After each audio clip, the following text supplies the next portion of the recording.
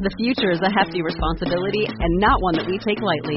But then taking things lightly has never been what Hefty is about. That's why we've created the Hefty Renew program that turns hard-to-recycle plastics into valuable resources like park benches and building materials. To participate, simply fill up an orange Hefty Renew bag with accepted items, tie it up, and drop it in with your regular recycling. That's it. It's that easy. It's time to rethink recycling with Renew. Particular valued resources may vary by geography. More info available at heftyrenew.com. Welcome to Spirits Podcast, episode 42, Werewolves. You guys have asked for it, and here it is. Some good werewolf roundup. Julia and I, in middle and high school, would trade fan fiction and sketches in between classes to keep ourselves busy during class periods. And I wrote so much Remus Lupin fan fiction, and I'm so glad we're getting to talk about werewolves. I actually am in the process of moving, Amanda, and I found a book that I wrote as a child. Yes. And it was called The Nice Werewolf. Oh, that's your aesthetic, Julia. It was really cute. It was about a werewolf who's trying to make himself less intimidating. So he got his fangs removed and he clipped his nails and he tried to shave his head.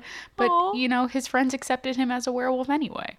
Do you know who else accept us as we are, Julia? Our patrons? Yes, indeed. And we would love to thank the newest members of our patron pack: Kathleen, Cami, Tired Horse, Gwyn, Casey, Hannah, Chelsea, Seti, Joseph, David, Chandra, and Marilee.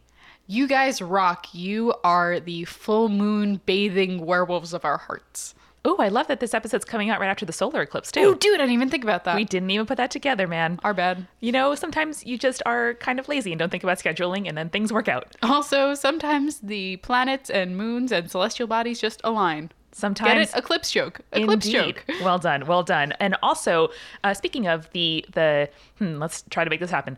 Alignment, axis, the patrons that keep our world on spinning correctly. That was good. Our supporting producer level patrons: Leanne, Shannon, Phil, Catherine, Christina, MCF, Sarah, Katie, Deborah, and Julie. And now Chandra. Thanks so much, Chandra. What are we drinking, Julie, during this episode? God, it's such a bad pun. I've been spending way too much time listening and talking to our friend Mike Shubes at the at Potterless podcast. It catches.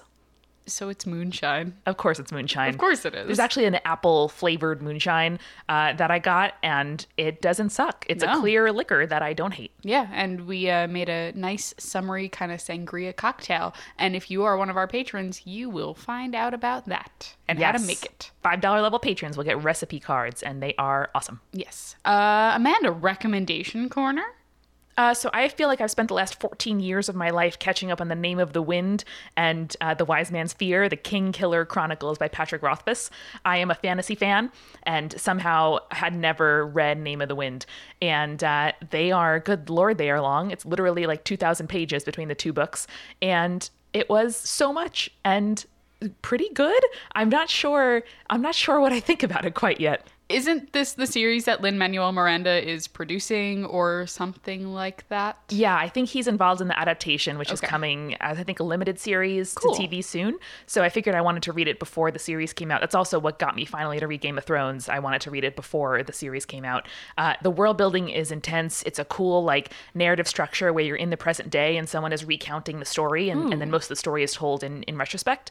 And so there are comments like, I didn't know how fateful this would end up being. And it's not too much. It just lends a kind of cool amount of tension to the story. So I'd love to hear from listeners if you have enjoyed that series. And if you did, what other books like it you really enjoy? I'm kind of on a fantasy binge. Same. I always love a good fantasy book. So we will always take some listener recommendations on that. And what is your recommendation this week?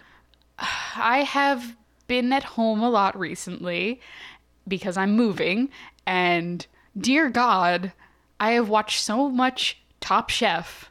Yeah. So much Top Chef. We've gone through 5 seasons of Top Chef. Oh my God. I know. I've been working from home this month, so I just have it on in the background. And good Lord, I thought I was a Chopped devotee. I thought that was the peak of television cooking shows. Nah, it's Top Chef. It Top kind Chef of is Top Chef, y'all. I was in the dark for so long, and now I've been brought to light with Padma and head judge Tom Colicchio and our sons Richard and Hugh, and oh my God, it's so good. And then Emerald shows up every once in a while like a cool uncle. I know, all the cool uncles come back sometimes. Oh God, I love Grayson and Gail, our wine aunt. Gail, our wine aunt, whose makeup is always flawless. Always good. God, Top Chef is really good, people. I read her memoir about how she kind of got into the food world. Padma? No, Gail. Oh, cool. And it was excellent. I don't remember the name of it. You can probably Google it, but it is excellent. Yeah, Padma has a book out as well about sort of like her experience with food, and it's a memoir about her life. I have not read it, but I was at Book Expo America the year that it came out. Oh, dang. So I remember her talk about it, and I was just like, dang, this woman is like beautiful and super smart and has lots of good things to say. Mm-hmm. Top Chef, y'all. Top Chef. Check it out. Do you want to tell everyone what your favorite season is? I think it's probably season 13. Season 10 for me. Season 10 for you? Yeah. Well, I'm working my way backwards. I just finished season 9. Nice. So we will let you know as time goes on. Yes, we will. So it is August, a very quiet time of the year. Lots of folks on vacation.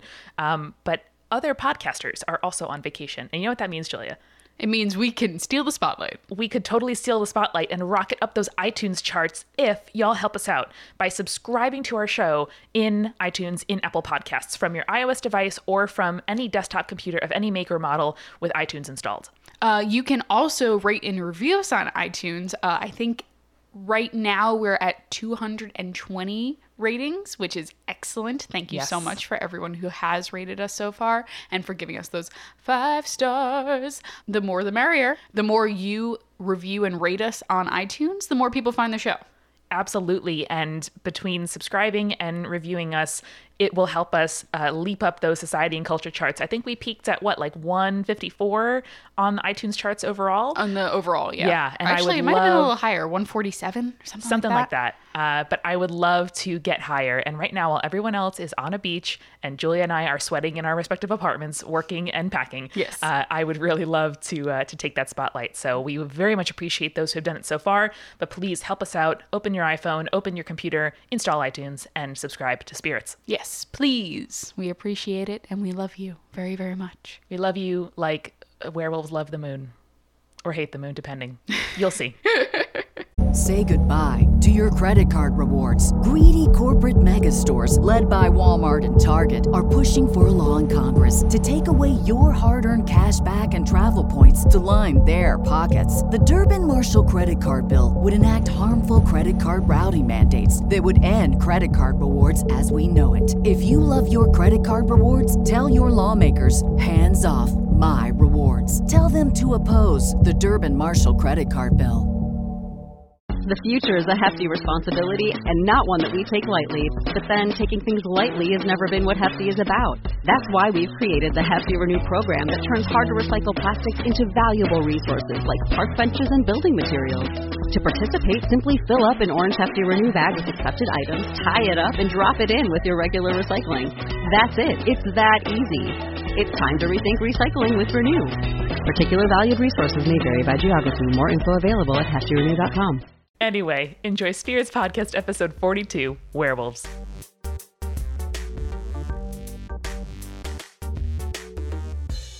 So, Amanda, I've always been a werewolf girl over a vampire girl. I don't know about you. I totally agree. Animalistic, lovely, in touch with their emotions and wild side. I'm just also creeped out by the vampire, aesthetic of, oh, I'm way older than you, but we're going to have a romance anyway. Julia, it's like Kirk and Spock. Okay. The werewolf is all pathos. Yes. The vampire is all the mind. I can't remember what the actual word would be. Not I don't ethos, remember the either. other one. Anyway, in one of our first Logos. Logos! Yes! Okay, sorry. Okay, so Amanda. No, I'm not done. Okay, sorry. And vampires are all logos. Because the thing is, I identify as a vampire, I identify as a Spock, I identify as a Logos. So it's like nice and important to me to be able to have a werewolf in my life. Okay, I identify as the pathos or ethos or whatever one we just said pathos, it was. Props. Probably pathos. It was like a minute and a half ago, but that feels so long. just so no, long it was like ago. 20 seconds ago. Keep going. Okay, anyway, so we're going to talk about werewolves today. Hey! I want to chat about some werewolf legends from around the world because let me tell you, there is a lot of them, and there are definitely some good ones. Wow. So it is, Amanda, a werewolf roundup time. Werewolf roundup. Werewolf roundup. It was a good combo. I liked that quite a lot. Okay, so first things first, let's cover the basic for werewolves. You know, you sat up straight in your chair. I really appreciate that. I did. Moon, biting. Yeah, so scratching. Just in case any of our listeners aren't familiar with them, I just want to do a quick roundup, and then we'll get to the different myths and legends of different areas. So basically, a werewolf is a human that can transform into a wolf, sometimes permanently, sometimes temporarily. In modern stories, we tend to associate the werewolf with transformation during the full moon, but that isn't necessarily the case with all stories. Really? Yeah. So if in human form a werewolf was cut, fur would be seen around the wound, which is creepy as hell. So, like, say you cut your finger with a kitchen knife. Oops, all of a sudden, wolf form. Wow, that surprises me too, because the wolf form is presumably bigger than the human form. Yeah. Or if not, then at least like differently shaped. And so the idea that it's like literally like stuck beneath your skin is like creepy, but also sort of, So interestingly, when they were in wolf form, sometimes they were indistinguishable from just an ordinary wolf, except that they had no tail. Whoa. So they were sometimes shown as being larger than regular wolves or would retain human eyes and a human voice.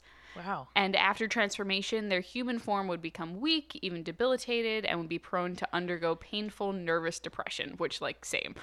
Hey, that's why Remus Lupin knows the benefits of chocolate. That is because true. That poor 13-year-old boy had to undergo his transformations in the Shrieking Shack all alone until his BFF and totally not his boyfriend Sirius Black convinced Remus and Peter to become animagi. What's his name? What James. You said Remus and Peter.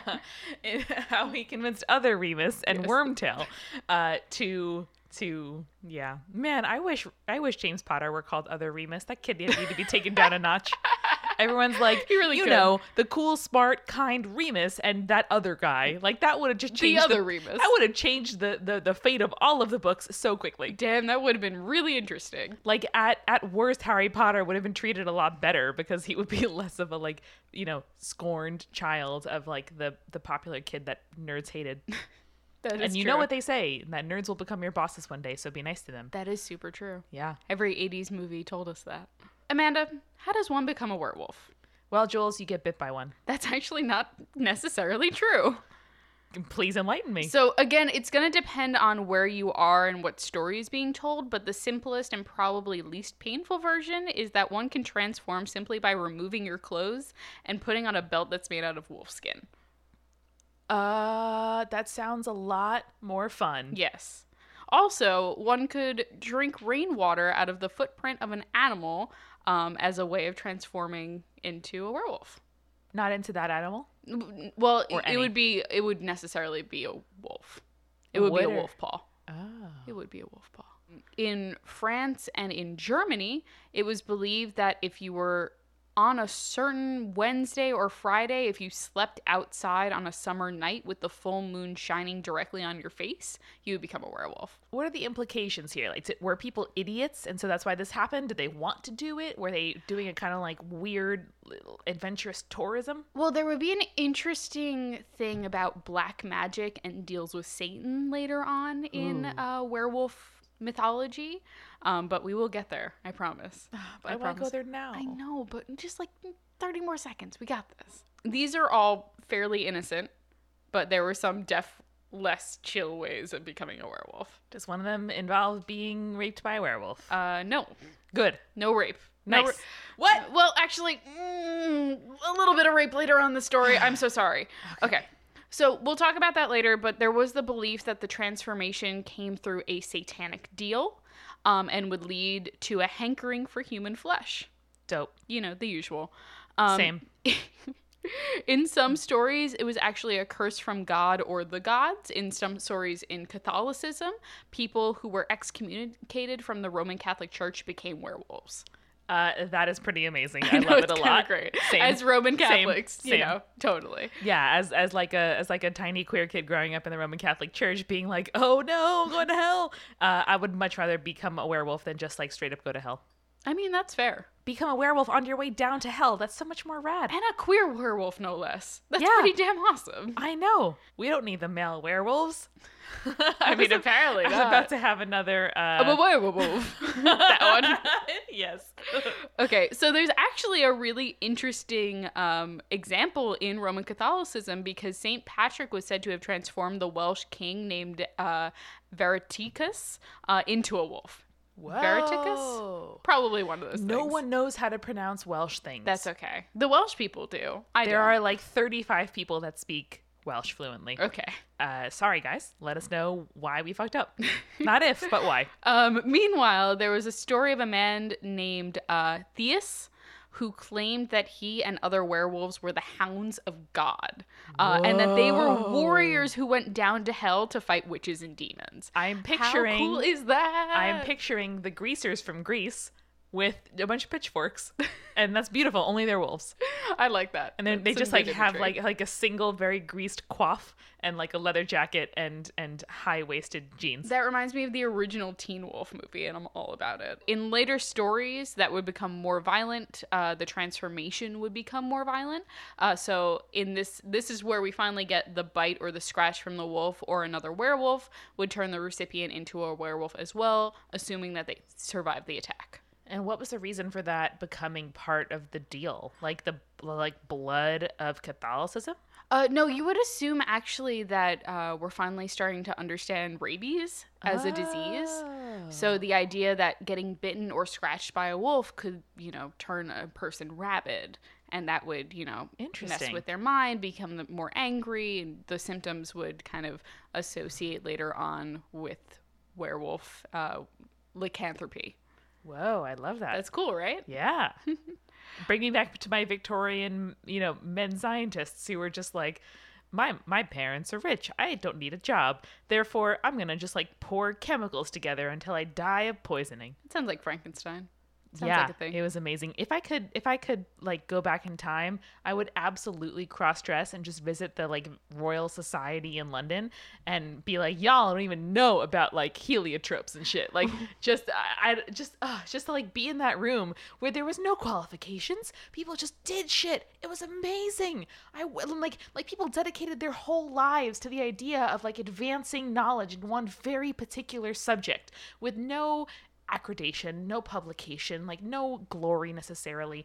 It was amazing. I mean, that's how we got the theory of evolution. Darwin wasn't really anyone. He was a lord who was going to be a priest, and then he was like, I'm going to go look at birds. And there were so many other things that someone like him could have done. Like one of my favorite poets is called Gerard Manley Hopkins, and he was like a fairly rich dude. It's a great middle name. No, it is. He was like a fairly rich dude who ended up becoming a member of the clergy, and he just like wrote poems quietly and kept them in his attic, Emily Dickinson style. Cool. Though she did try to get published and like was trying to like be a person, but like misogyny. She was a woman. And probably bisexual and kind of depressed. But Hopkins like was one of the most beautiful poets that I've ever read. And he was just like rich and idle, and that's what he did with his time. And instead he could have been like figuring out arsenic and weird shit. That's cool as hell. Anyway, werewolves.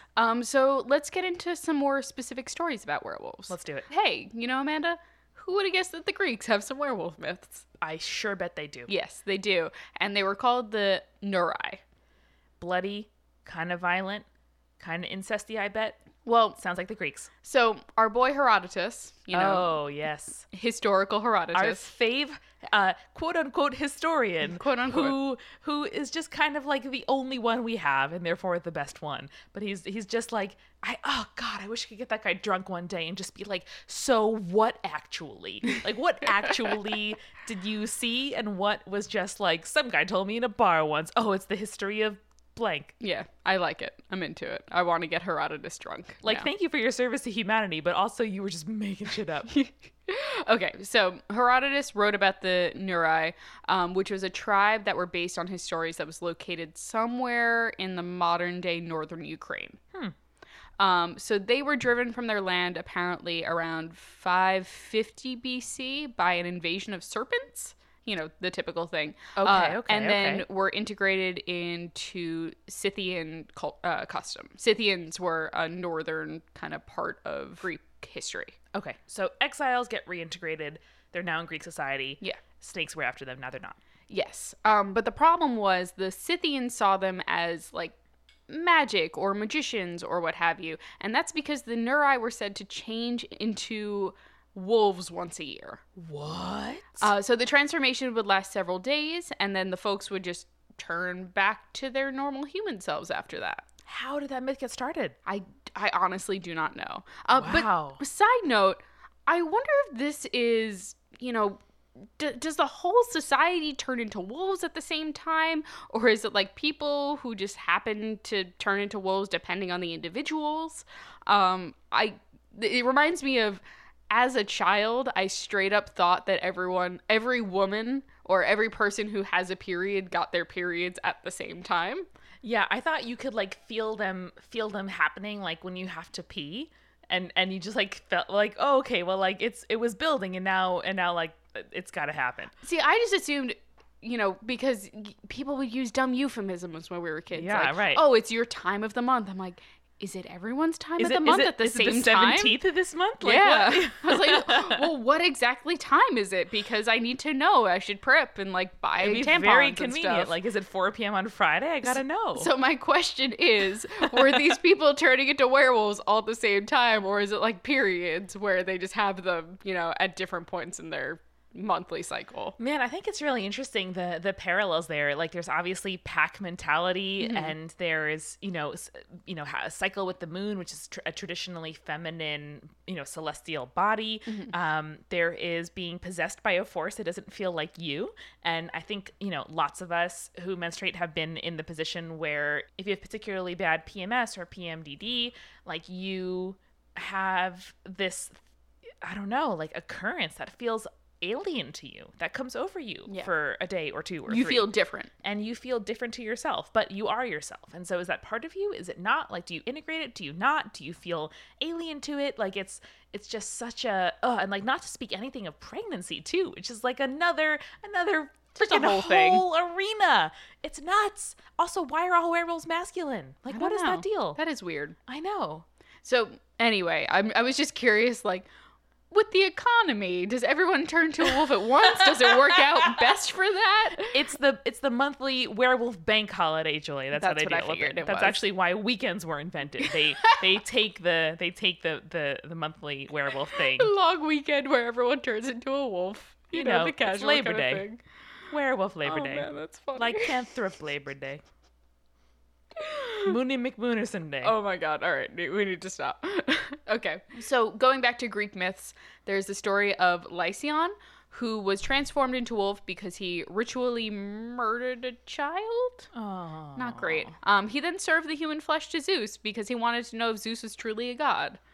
What? Zeus obviously figures out what's going on and transforms Lycaon into a wolf as punishment for the whole murder, cannibalism, general douchiness towards the gods kind of thing. Okay, 2 questions. Cool. 1, why would eating child flesh or almost eating child flesh prove that Zeus was or wasn't a god? Well, it would prove that he doesn't know what's going on and therefore doesn't have that divine knowledge. As in, he's not omnipotent, or else he wouldn't have eaten this. Well, not even omnipotent. It's just the matter of, like, a human would be at fault in that a god would not be. A god wouldn't do that action.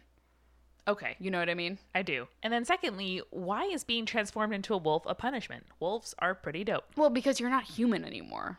I suppose. Yeah. And that's just, it's the epitome for the Greeks is to be human.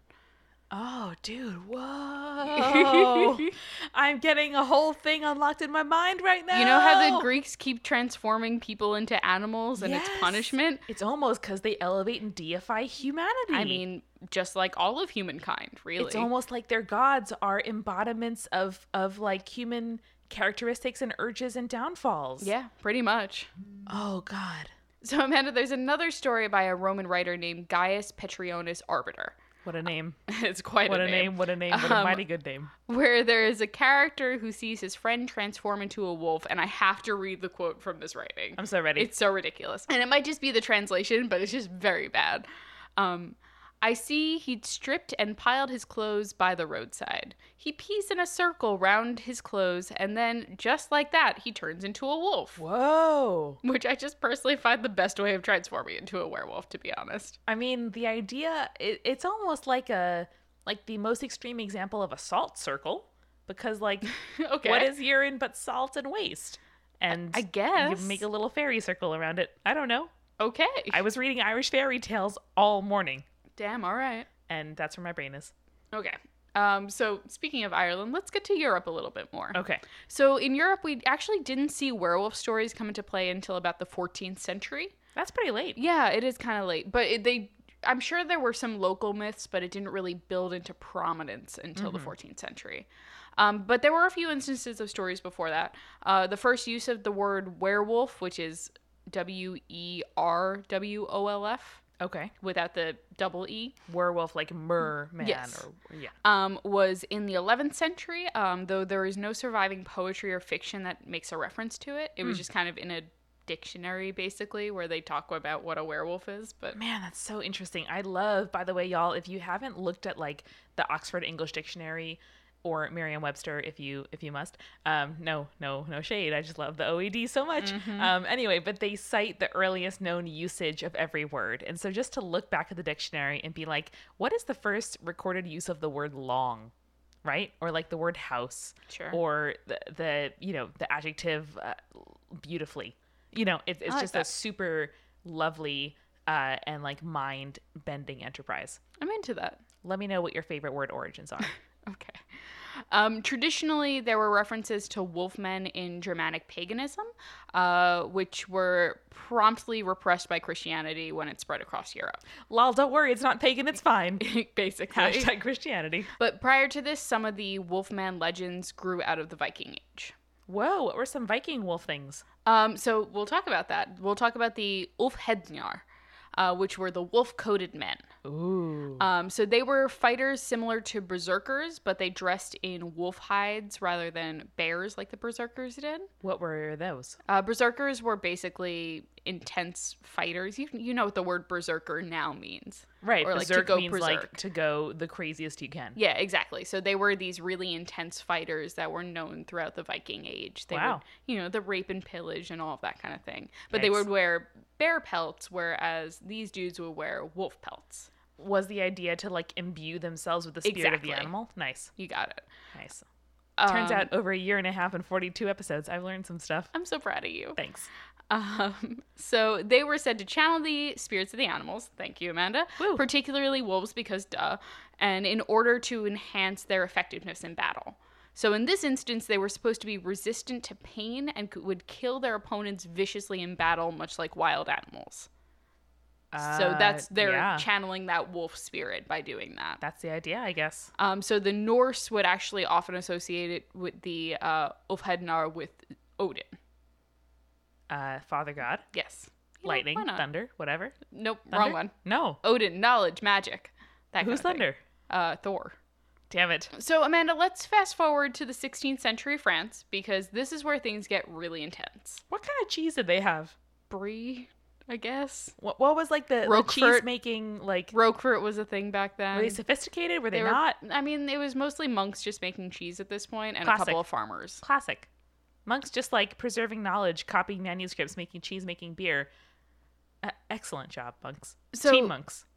I want a Team Monks jersey, Julia. Team Monks. Okay, we'll make that for you. Okay, I'm done. So, Amanda, 16th century France is where it gets intense because this is around the time where they start having the werewolf trials.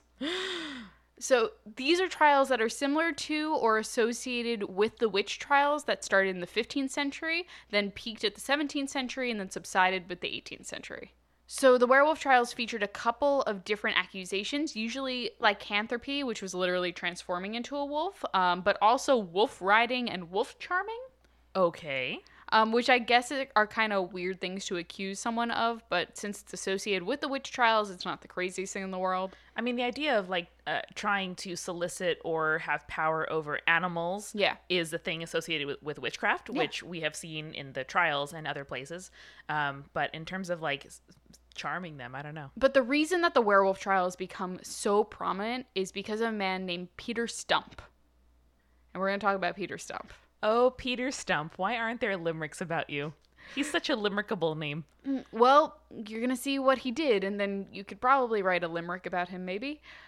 So Peter Stump was a German farmer who, after his trial in 1589, became known as the Werewolf of Bedburg. Okay.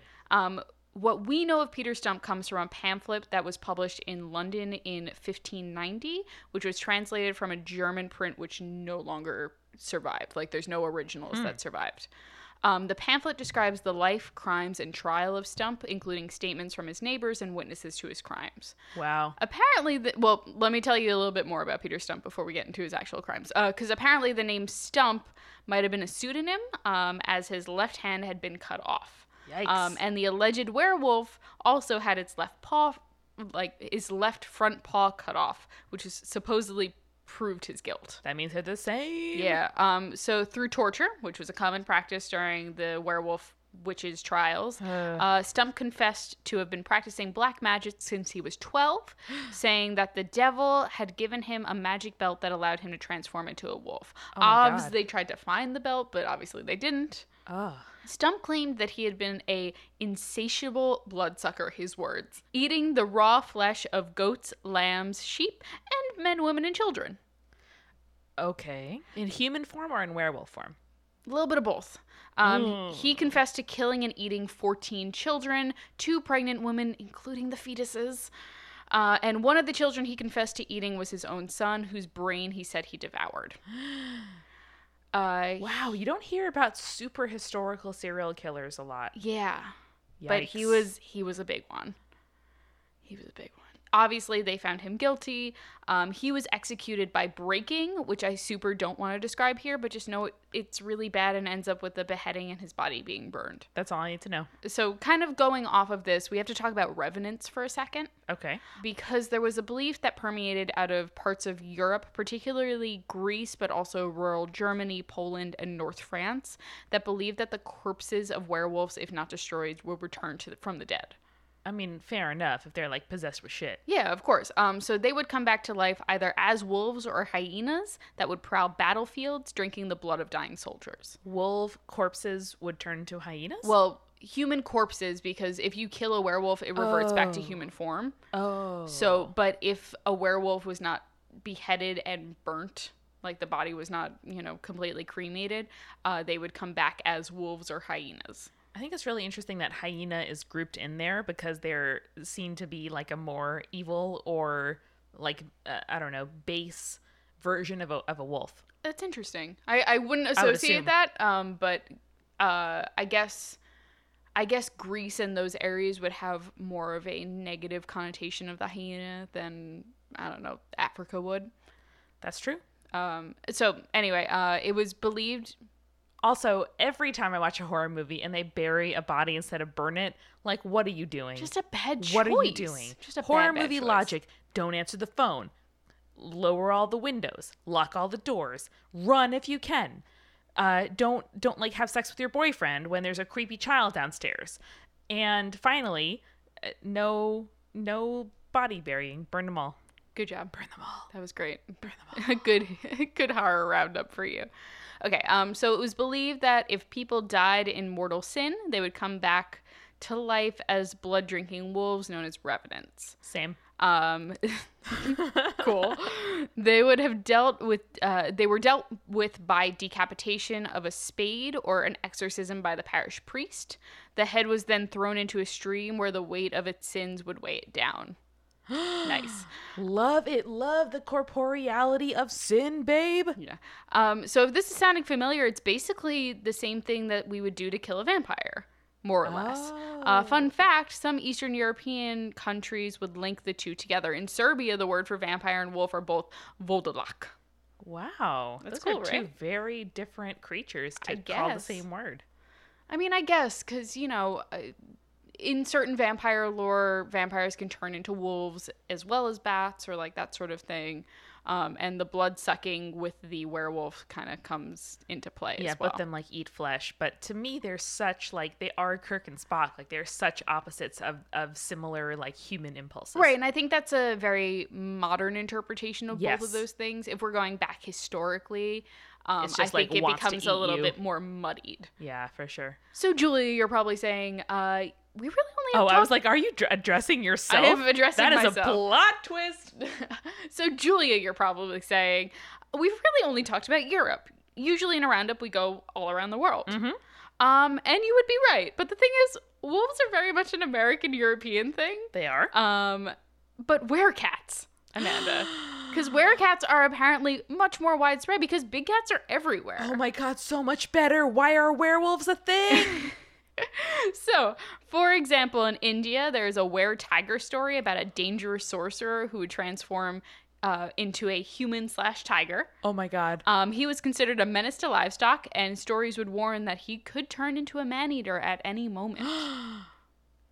In China, were-tigers were also supposedly victims of a hereditary curse or a vindictive ghost, depending on what your story is. But yeah, tying it to bloodlines is really important, which I really like. Other stories included that the ghosts of people who were killed by tigers would become supernatural beings known as Chang, who would devote their energy into making sure that tigers killed more humans. AKA kids, don't play in the forest alone. There's fucking tigers out there. Yeah, dude. It's the Chinese version of the Kelpie. Yeah, pretty much, actually. In Thailand, they had the opposite of traditional werewolf myths, where a tiger that eats many humans would become a were-tiger. So by eating more humans, it became more human-like. And was that desirable or not? No. I mean, humans are the worst. You don't want tigers to eat more humans too. No, for the tiger, was it like a weird experience? I don't think the tiger had many thoughts on the process. I could be wrong. I wouldn't be stuck in this flesh prison if I didn't have to be. I mean, but a tiger's in a flesh prison already, man. I know, but like probably a better flesh prison. I mean, I guess. We'll see. Okay, how about some were-jaguars?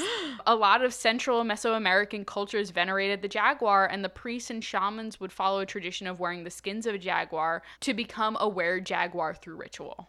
Wow. I mean, they're amazing. And also, like, don't you ever look in the eyes of big cats in videos and be like, you're a person? Yeah. I do. I do that with dogs a lot. I look in their eyes and I go, oh, you have people feelings. That's why I think pets are kind of weird, y'all. It's like just another creature in my house. Well, that's why people refer to them as fur babies. I tell it what to... People do that, man. All right. Well, you don't have to. Similarly to how I grew up Catholic, and I'm just like, that's like a big influence. I had no pets growing up, and so that's because you're allergic to everything. I'm allergic to the entire world, yes. And so the idea of just having like another creature in my house that is not a human that's blood related to me is just kind of like, what? Okay, fair enough. Going back to the were-jaguars, the Aztecs specifically had an entire class of specialized warriors that were known as jaguar warriors. There are stories from the Balams of Yucatan, which were said to guard their maize fields in animal form, and would gain this ability from being clawed, scratched, or looked directly in the eye of a jaguar. Which, like, you know, you just said, look in the eye of a jaguar or a big cat. You'd be a were-jaguar if you followed this mythology. I mean, if I would be so honored. That's true. You would be honored. That would be cool, so. I want to be a jungle cat. Yeah. I would too. I wrote a novel as a kid, which was like someone whose parents were divorced or something and was like being shuttled between one parent and the other, or was like being sent from Brazil to America or something, and just kind of like ran away to the Amazon and then ended up like living Tarzan style, like among the apes and stuff. Nice. And like another like village urchin became her companion. Anyway, and I just really like that idea, and I super would love to like live among the trees. I like it. I'm into it. So Amanda, Africa? Fuck yeah, Africa has some amazing were-lions, panthers, and leopards. Please tell me more. Were-leopards were actually supposed to be leopard god or goddesses that were masquerading as human, though apparently they couldn't do the whole human thing looking right. But these gods would mate with humans, and then the children that were born would sometimes grow up into shapeshifters, particularly into leopard shapeshifters. Were-lions were typically associated with royalty, a king or queen who after their death would become a were-lion, or a spirit that was destined to rule. Whoa, Yeah. I love that so much. Super cool, right? Yeah. Actually, a great story of that is the Lions of Tsavo, which were said to be kings in lion shape who attempted to rebel against the invading Europeans by stopping the railroad by attacking humans. So love that. The Lions of Tsavo are a real historical thing. Yeah. Where they was just man-eating lions that were eating the Europeans as they tried to build a railroad through Africa, and it was fucking insane. So the local mythology was that these were former kings that were killed and then became these lions to protect the homeland. Oh my God, I love that. Like, Europeans, what you're doing is wrong, and like the all of nature is being like, fuck, stop. But also, I love the idea of giving kings and queens, like, they have always had divine inspiration and divine ties, divine right to do what they're doing. And I love the idea that they are being tied to, like, defending with all of their might, with their bodies and blood, the, like, present state of their kingdom. I like that a lot, too. America? Let's got some stuff there too. Let's go. For example, the Navajo believed in witches who would wear wolf clothing and transform, and they were called the Maikop. The Naskapis believed in the caribou afterlife, which was guarded by giant wolves that would kill careless hunters who ventured too near, because the afterlife in their belief was a physical place. Whoa. There's a story of the loup-garou, which is a cross between French werewolf myths and Native American stories about the Wendigo, and focused mainly in Canada, upstate New York, and the upper and lower peninsulas of Michigan. The Cherokee had the Wampus Cat, which was also known as the Uwa, who was a woman who disguised herself in the skin of a cougar to spy on the men in her tribe. When she was found out, the medicine man punished her by turning her into a half-woman, half-cougar monster. I mean, I would still hang out with her. Would do it anyway. Would you said it because I didn't have to. I know. Would hang out anyway. It was said that the Wampus Cat was a spirit of death and the earth, and when her cry was heard, it means someone was going to die and be buried in the next 3 days. Oh, I love it so much, and reminds me of the Banshee and of other kind of myths around the foretelling of death. I always love a good foretelling of death myth. Me too. In Haiti, there's a superstition about werewolf spirits that are known as Yeux Rouges, which means red eyes. Ooh. And they would possess the bodies of unwilling victims, transforming them into cannibalistic lupine creatures who were also known for trying to steal away children from their mothers. Any person or like sinners? Just any person. Just an unwilling person. Cool. Yeah. Why not? Anyone's open for just it. Life. Yeah, it just happens. So, Amanda, those are our werewolf myths for the time being. Tried to hit up every area I could. But wow. How do you feel about the werewolf now? Still a werewolf fan? So amazed. Still super a fan. And I also want to do vampire myths because I have so much to discuss about how those two compare. I want to get a good guest for vampire myths. Yeah. Someone, I'm sure, one of our listeners or someone we know would be an excellent vampire myth person. Because there is so much like human impulse and human urges that are all like drawn up in these werewolf myths.